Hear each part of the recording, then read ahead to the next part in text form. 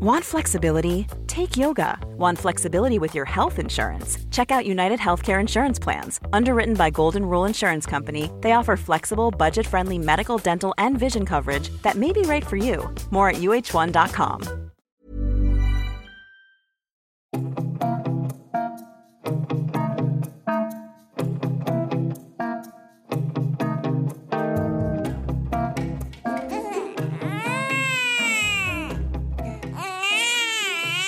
From the moment babies are born, they're developing, processing everything they see and hear, trying to understand the world.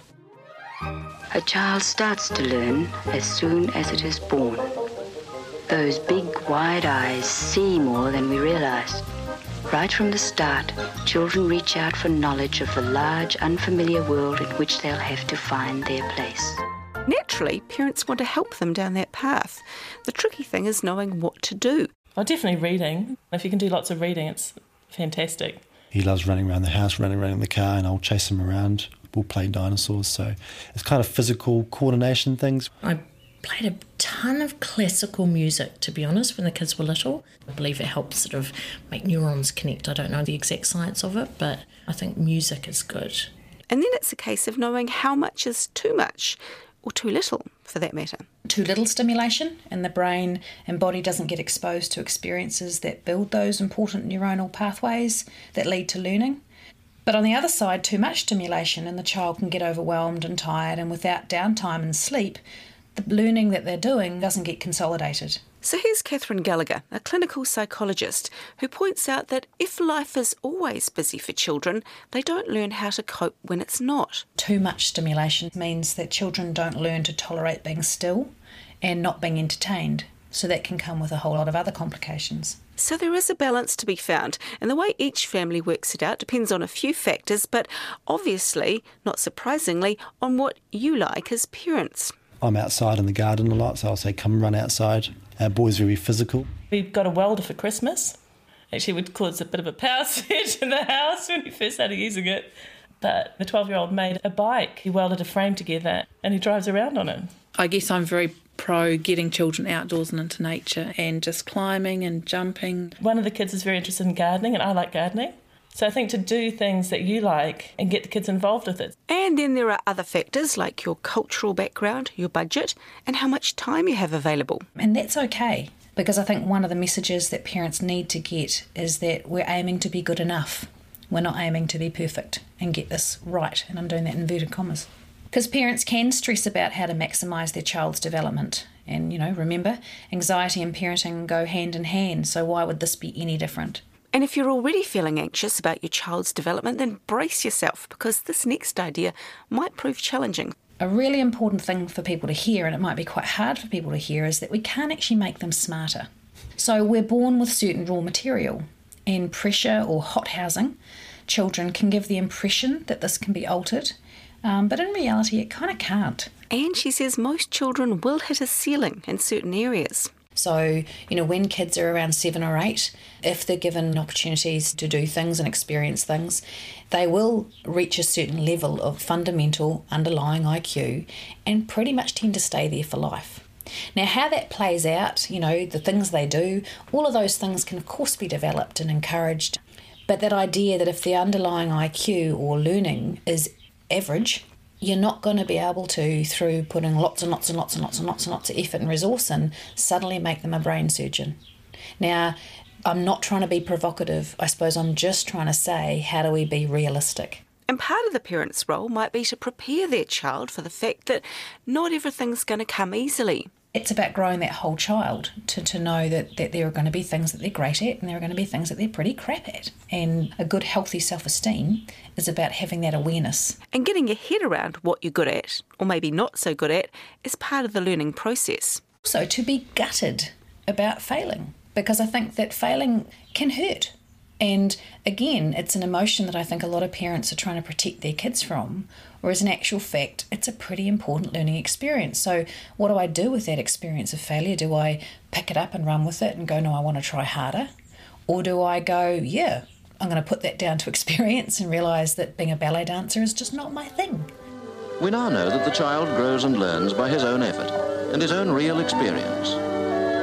It's not what we do to children that educates them, but what we enable them to do for themselves, to see and feel and understand for themselves. There are some who are naturally gifted at sporting activities or learning, and there are some who are just hard workers.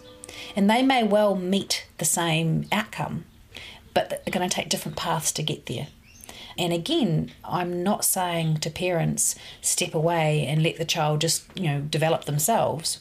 They need support, but they actually need you to see them and see what they're capable of and allow them to find their own place. And different activities and educational techniques may not make that much difference when it comes to who your child fundamentally is. When parents get the message that you should, by listening to baby Mozart in the womb and by, eating these certain things and exposing them to these activities, suddenly create little mini geniuses, in some cases that's going to work, because that's actually what this child was potentially going to be with that exposure anyway. But if you do all this stuff and you've still got this little average kid, then that's not a failure. It's not meaning that the child's a failure or you're a failure. It just means that this was actually what this kid was going to be, and you've made them the best average and given them lots of experiences. But that's actually not a negative thing. In fact, if we look at the normal curve of development, do you know what? Some people are high average, some people are amazing. Most of us are average, some of us are low average, and some of us really struggle. That's actually how it works. And we'd all like to be high average, but we're not. So how do we kind of make peace with and maximise where we are? And that brings us to the fact that sometimes we might really want our child to play hockey or to take up the oboe, and for some unaccountable reason they don't want to, because they're individuals and they know what they like.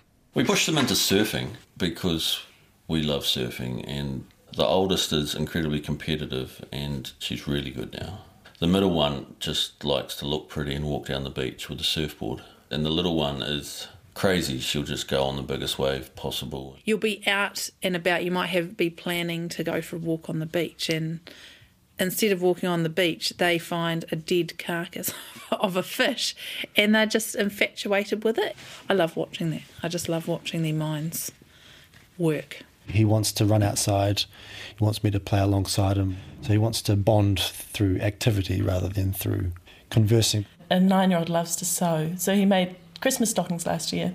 We got an old sewing machine from the op shop that he can use, and he had a go. Catherine Gallagher says take note of these preferences, but also urge them towards new experiences and keep an eye on what they're avoiding, because these could be activities they need a bit more help with.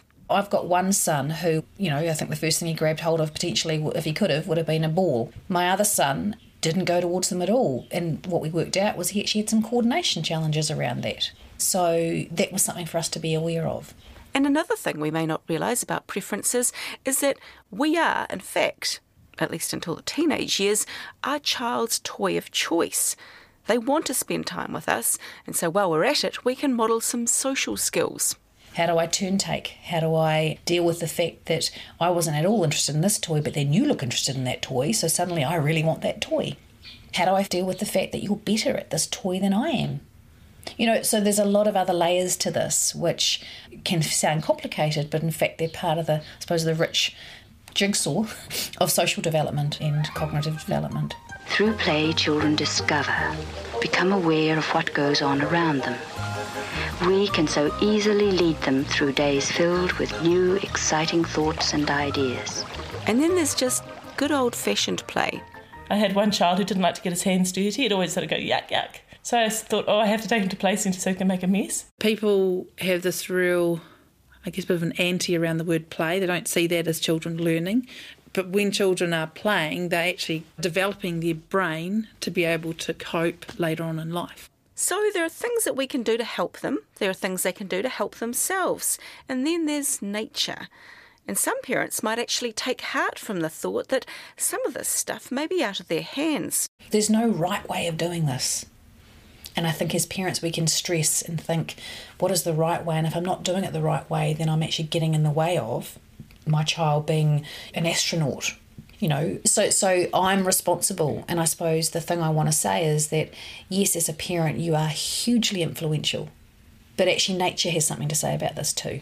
So no matter what they end up writing in their passport as a job description, one thing most parents would want their children to be is happy and comfortable in their skin. If you're looking at your child and going, oh gosh, I wish they were smarter, more agile, a bit more competitive, or this or that, then what we're failing to see is what we've actually got. And if we think about self-esteem development, self-esteem is not actually being smarter, more agile, prettier. Self-esteem is actually accepting who we are and looking into the eyes of our parents and saying that we are acceptable.